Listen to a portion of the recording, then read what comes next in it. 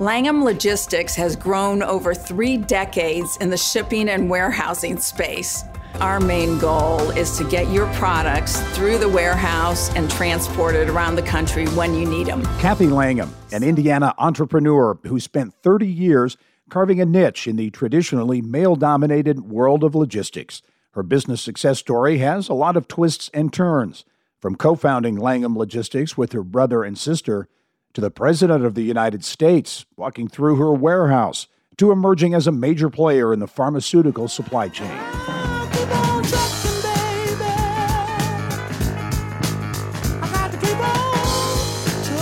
Motown, Detroit-born, Indiana-bred Cathy Langham, the leader of Langham Logistics, a major Hoosier business player in moving goods across the United States and around the globe. She's my guest this week on the Business and Beyond podcast.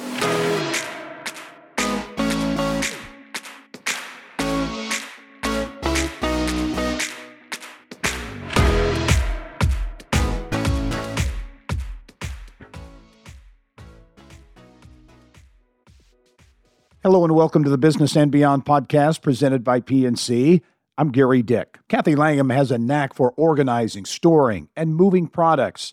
Born in Detroit, her family moved to Indy when Cathy was in 8th grade. Her dad took a job at Allison Transmission.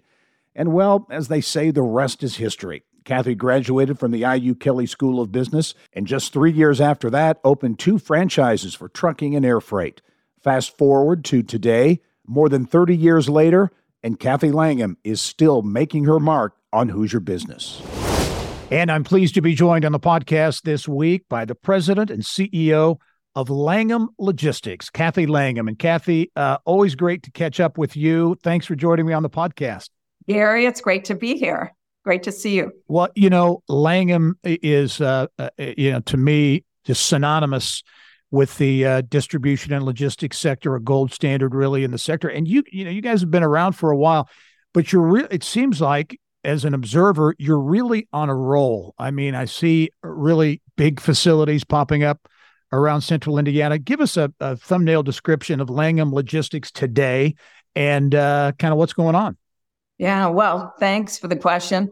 So Langham's been around a while. Now, my husband always says, say 25 plus years, or you sound too old, but it's closer to 35 years. Wow. So we've been around a long time. And we're popping up buildings all over the place. So the last 4 years, I would say, we have taken a deeper dive into the temp-controlled warehousing space.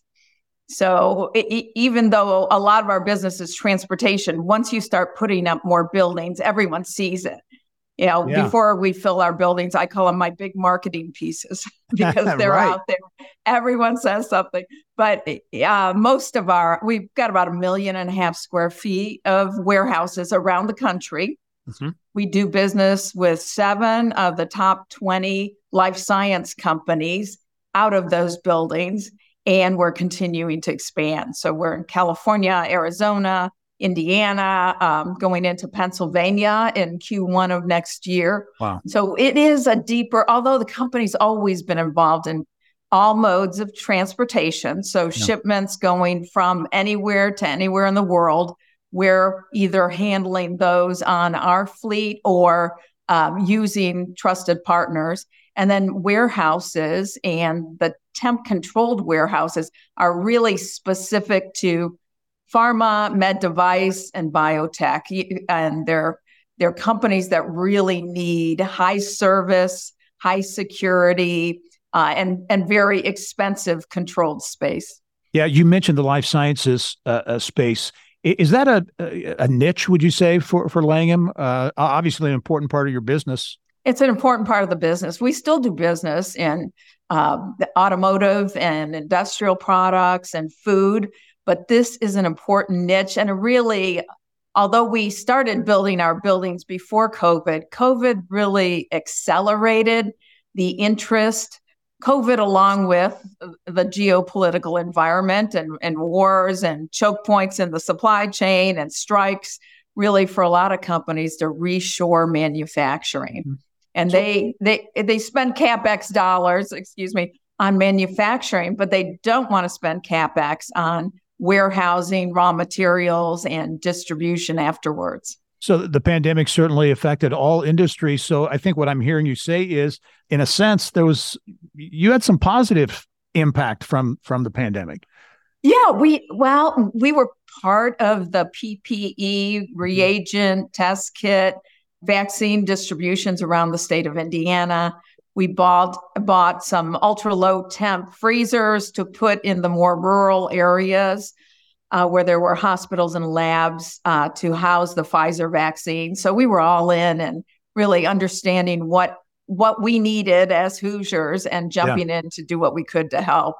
And then since then, the whole idea of reshoring, and Gary, I would say, the last couple of years, companies, the ones that have won are companies that have kept these big relationships through the pandemic. Really, they kept them through sustained relationships, not really improved performance. Yeah. And now that's changing. So that's sort of the next iteration for businesses. So that's interesting. So it was really, you put a premium on those. You always do, obviously, as a business, on relationships. But during those tough times, really important to fortify those relationships. Right.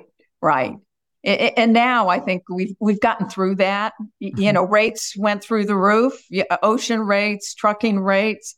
And then they went back down, and now they're really closer to 2019 rates, maybe a little above that. But now, and we have spent the last couple of years investing heavily in technology and automation. But I think 24 and 25 will be the years of efficiency and yield. And now all these companies were through the pandemic. Now they're looking at how do we pay for the pandemic? How do we get our arms around getting more efficient? And how do we have inventory certainty?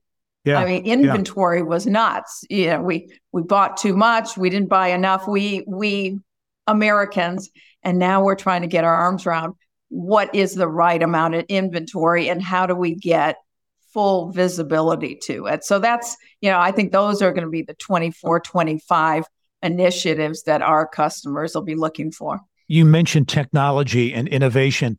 I think some people, when you talk about distribution and logistics, they think the big warehouses and forklifts and, some pretty basic kinds of things. But I know that distribution and logistics sector is very much a high-tech industry. Talk about how technology has transformed maybe logistics since you started a number of years ago. Oh, wow. Well, we are using drones to do cycle counts in our inventory. And a lot of this is birthed out of some of the shortages that we've seen around labor, and it's tough to find people. But we have bots cleaning our warehouses. We have some automation around conveyance, but being a third-party logistics company, a lot of our buildings are not dedicated, so we need to buy and onboard technologies that we can use across several customers. And those are, labor management systems. They are the drones. They are the bots. They are automated put away material handling equipment. So a lot of that stuff allows us to use our team for the best and highest use of their skill set. Cathy, as you look at technology and innovation, I mean, things like artificial intelligence, is that creeping into to your space? Oh, absolutely. It is allowing us, I talked about 22, 23, 24, 25, and 26, everyone, it's all about velocity and anticipating, and there are a lot of, knowledge workers will retire through retirement and attrition. And it just seems logistics and supply chain experts are not out there like they used to be. And so it's more incumbent upon us to be able to predict the future for our clients. That's our responsibility. And we use a lot of AI tools to do that, really a lot of predictive analytics, as well as, looking at heat maps and looking at the business today.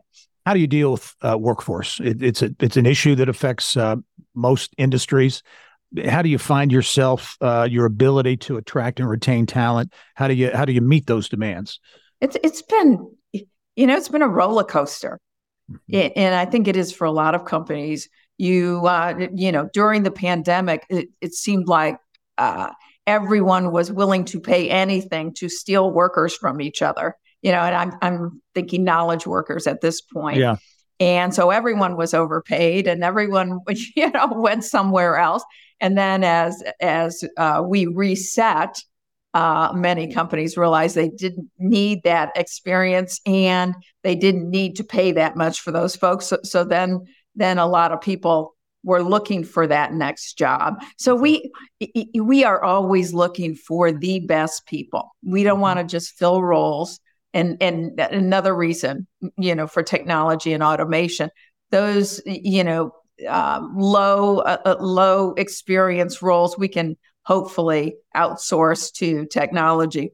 Yeah. We are always looking at colleges, continuing to interview, to hire interns, to anyone I see that does a good job. I don't care if it's someone in a restaurant. If they have great customer service skills, I want to talk to them because, for us, it's about, we can teach the business Yeah. at some level, but it is about passion and teamwork and listening skills and customer service and all that sort of thing.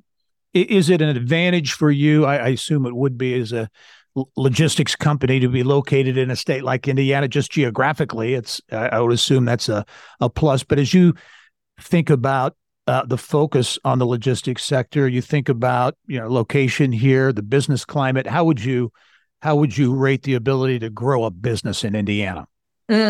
Indiana is such a pro-business state, and it has been fantastic. Whether it's Crossroads of America, more interstate highways than anyone in the country, 7,000 miles of rail, 4 freshwater ports. I mean, there is no other state like us when it comes to that sort of logistics. Of course, FedEx, and we continue to grow.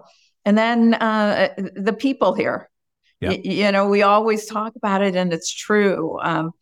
Hoosiers are different. Midwesterners are different. They do have a different work ethic, and they are a lot more inclusive than a lot of states, and they're more welcoming, in my opinion, to new ideas and new people coming in, and that's all huge for companies like mine to grow.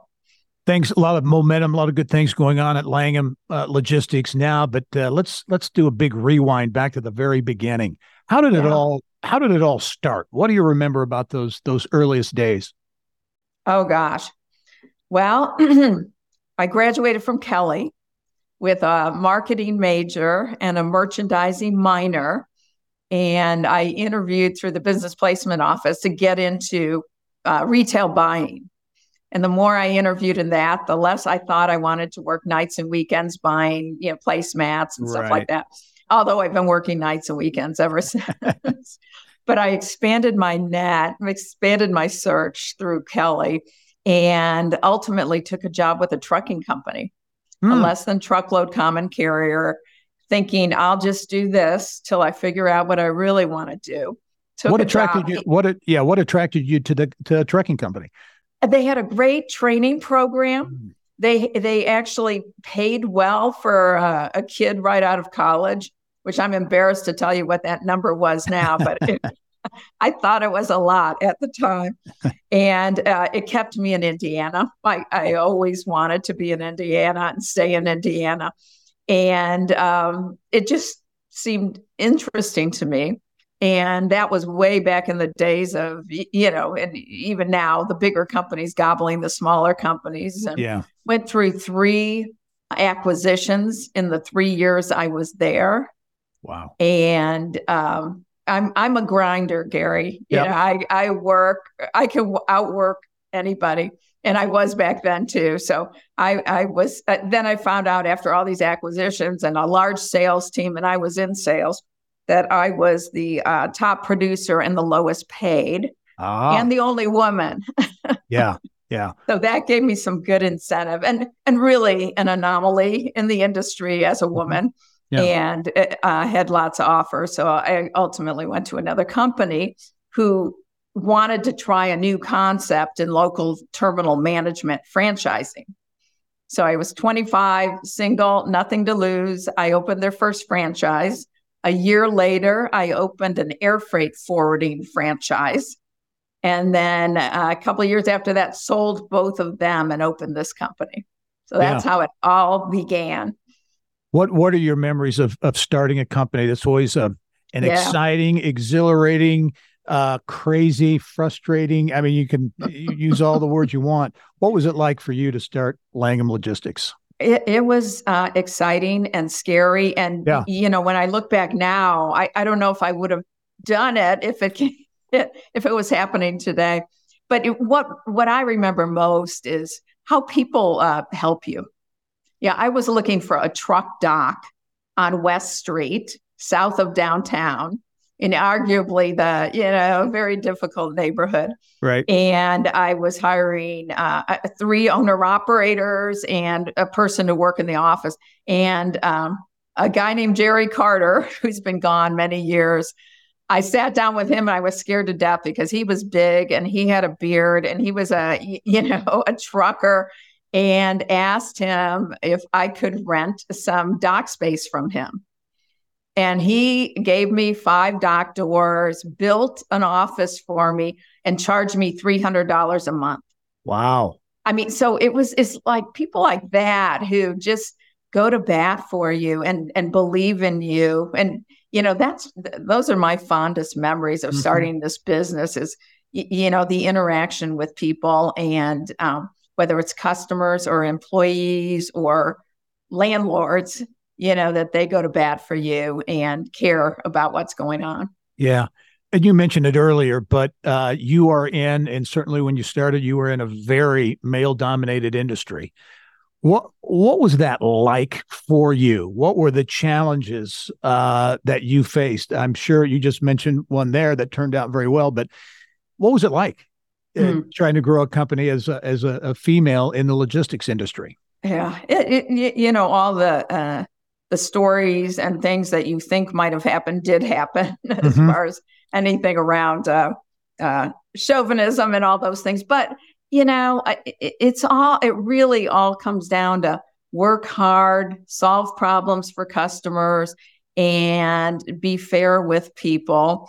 And things will happen. So I would say, getting in front of customers as a woman was easier that first time.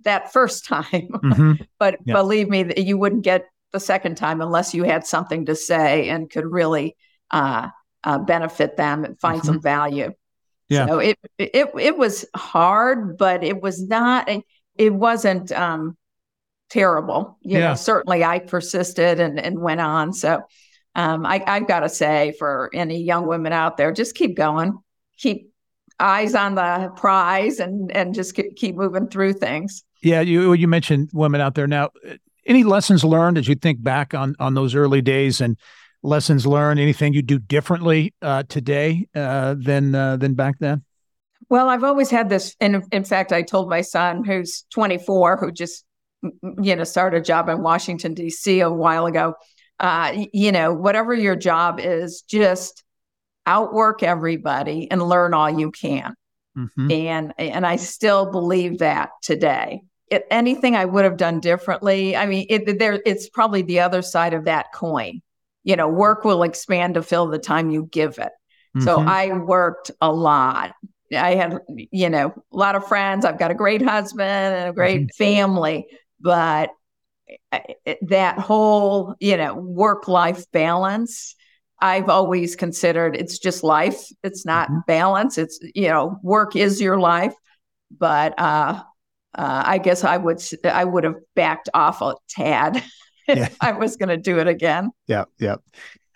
Much more with Langham President and CEO Cathy Langham as the Business and Beyond podcast returns. We'll talk about Cathy's early years, her move to Indianapolis, and the path to where she is today. That's when the Business and Beyond podcast returns. Stay with us.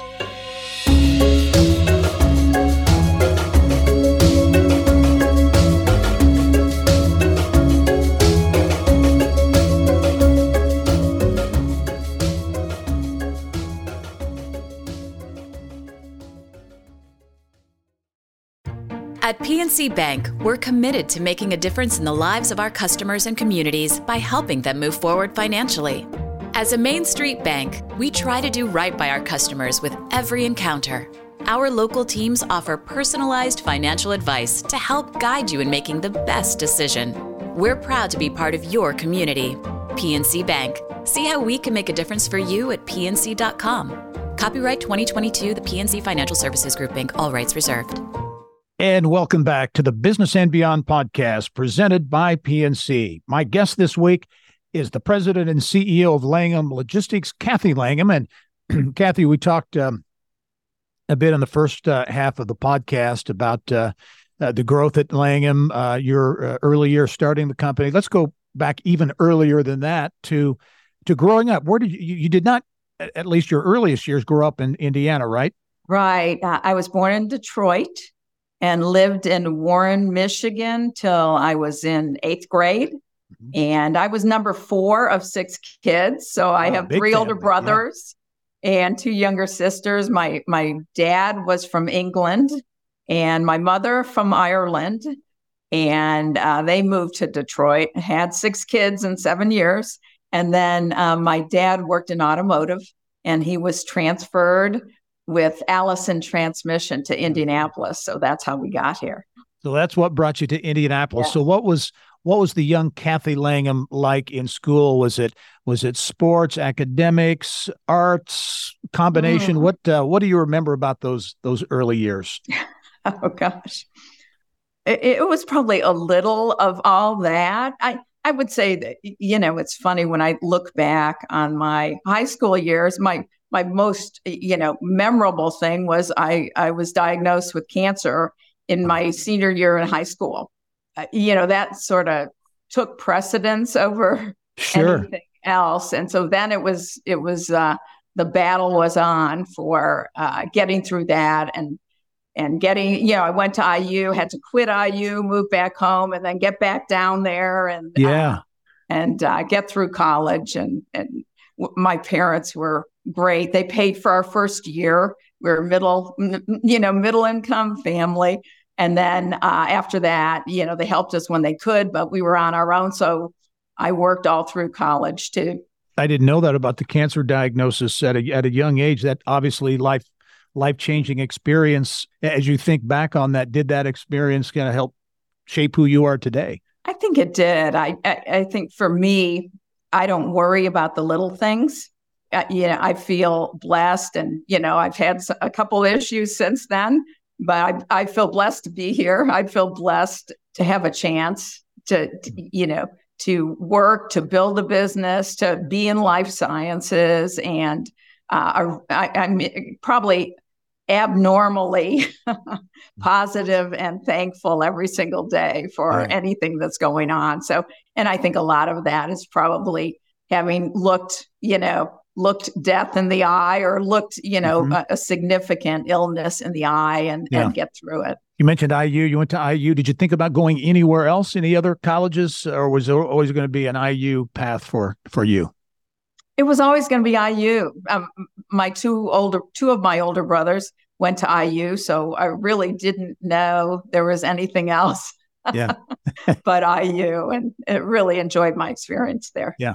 We talked about the development of the company, but I think it's also important to talk about with you the importance you put on community service, because you have been and continue to be very involved in community, whether it's the Indy Chamber or Indiana Chamber or any number of organizations. Where does that because that takes time, as you well know, it takes a lot of time. Where did that interest in community service come from?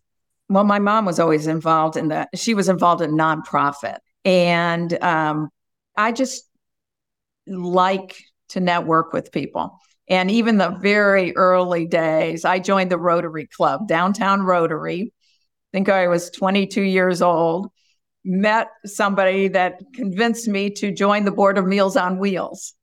And so I had a couple of stints on that board and gained a lot of experience about boards, about nonprofit, about leadership roles, and then continued, then joined the chamber board and went through the chairs there and CICP and Economic Club. And I was on the IEDC board for 8 years. And you're right, it takes a lot of time, but it's a lot of fun too. And like with anything, you always get more than you give. You don't go into it with that attitude, but just opportunities that have come to me, like President Bush visiting my warehouse. I remember that. Well, tell me about that, because I remember covering that and being there. That was a big deal. That was a big deal. And the reason they found me was they went to the Indianapolis Chamber and said, do you have some, and really he wanted to talk about small business. And do you have some small businesses that, you can put on a short list, because a high-ranking White House official would be visiting Indiana. And I was on the list because they knew who I was. And, I had been involved in a few things. And one thing led to another. They asked me if I wanted to be on this list. And then the next day, the White House called and again said, would you be open to a visit from a high-level White House official? And we said yes, and then they checked to make sure we paid taxes and things like that. But then the next day they called back and said, if you'll have them a week from tomorrow, President Bush will be there. And, and it went from there. It still comes up once in a while. But then in Super Bowl, I was honored to be vice chair of that. And so opportunities come. And I would coach people, just say yes to some of this stuff. None of us have time. Yeah, right. It's just making it. You talk about all various organizations and initiatives, events, all those types of things. Indianapolis, I think, is certainly over the last, my time here and beyond, has this great reputation for volunteerism and support of community, and so many examples you can point to. Are you concerned about the next, I'll call it the next generation, if you will, or that next iteration of leadership? I mean, again, Indianapolis, I think, is extraordinary in that regard. But I know I hear people talk about it. I tend to agree with it. Where's that next wave of folks going to come from? Is that a concern? It is. And not just, we've got to look in the mirror and say, why, have we done everything we can to bring this next level of leaders around along with us? And I can't say that I have, but we need to continue to look at that. I think COVID impacted that too. People, they want to work from home. They don't want to get out. They don't want to go to chamber board meetings. And it's going to look different. It's going to look different. I'm not sure what we can do to impact that, but I'm all in if we can figure it out. Well, let's look a little bit to the future. As you look at the future for Langham, where's the future? You mentioned the temperature-controlled investments you're making. Is that kind of the next wave? I know you've been doing it for a while, but is that where things are at going forward? Yeah, it's going to be around that. It's going to be, a future where innovation and compassion come together to help advance pharma, life sciences, through technology, through automation, through AI. I'm very interested and intrigued on all that. And it's, we will continue to listen to our customers because they know where they're going, and keeping our finger on the pulse of technology and going to conferences and listen to the market. So we'll continue to grow in this space and find the best people we can and build the best, family team that we can, and just keep plugging forward. What are your thoughts on the Indiana economy overall, perhaps as it relates to the logistics sector? I mean, we see things like, from a strategic standpoint, the LEAP district, the LEAP Innovation District in Boone County, Lebanon, the massive investment by Eli Lilly and company there, and likely others as well, and creating these innovation hubs, if you will, around the state. Indiana has landed some really big deals in electric vehicle components and microelectronics, solar, all those kinds of areas. There's some momentum there. But overall, as you look at the outlook for Indiana competitively in the world today, how would you assess it? I'm very bullish on Indiana. I think I think the timing is perfect with all the things you just mentioned. And, IU, our great universities, what we're doing with IU Indianapolis, the interest in technology and AI and life sciences from all the schools, along with everything Lily's doing in the LEAP district and all the ancillary companies that come with that, BioCrossroads, CICP, investing in a big way. Lilly Endowment, I almost feel like it's a perfect storm of timing to really get Indiana on the map. I was at a dinner meeting this week with a group, and I think one of our biggest challenges is marketing. We've got so much going on. Let's tell the story, and our own people have to aim higher and be more proud of what we're already doing here in the Midwest. One more for you. I'd be interested in your take, and you mentioned it, the split at IUPUI, what has been IUPUI into IU and Purdue, Indianapolis. I, for one, think the impact of that potentially is enormous in what it can mean for the economy and producing more STEM and other kinds of graduates in Indianapolis. What's your take on that? Absolutely. Yeah. Both schools are all in on, continuing to grow and really make an urban campus environment, 2 campus environments down there that will really impact this state and this community. And we have a chance to shape all that. We've got great opportunities. We've got big problems in this community too, around mental health, homelessness, depression, stress, and that campus and those people and those professors, along with the great companies, we have an opportunity to fix all that. And it's right here in our backyard. Well, Cathy Langham, as always, a real treat to catch up with you. Thank you for all you continue to do from a business standpoint. You're growing a great company, but also your community service and the impact, and you're a real role model as well. So thanks for joining me. Thank you, Gary. All right. And thank you for joining us on this episode of the Business and Beyond podcast. We are a weekly conversation with achievers in business, sports, entertainment, and beyond. And you can download every episode and get Indiana business news 24/7. All you have to do is go to InsideIndianaBusiness.com. I'm Gary Dick. Thanks for joining us. We'll see you next time.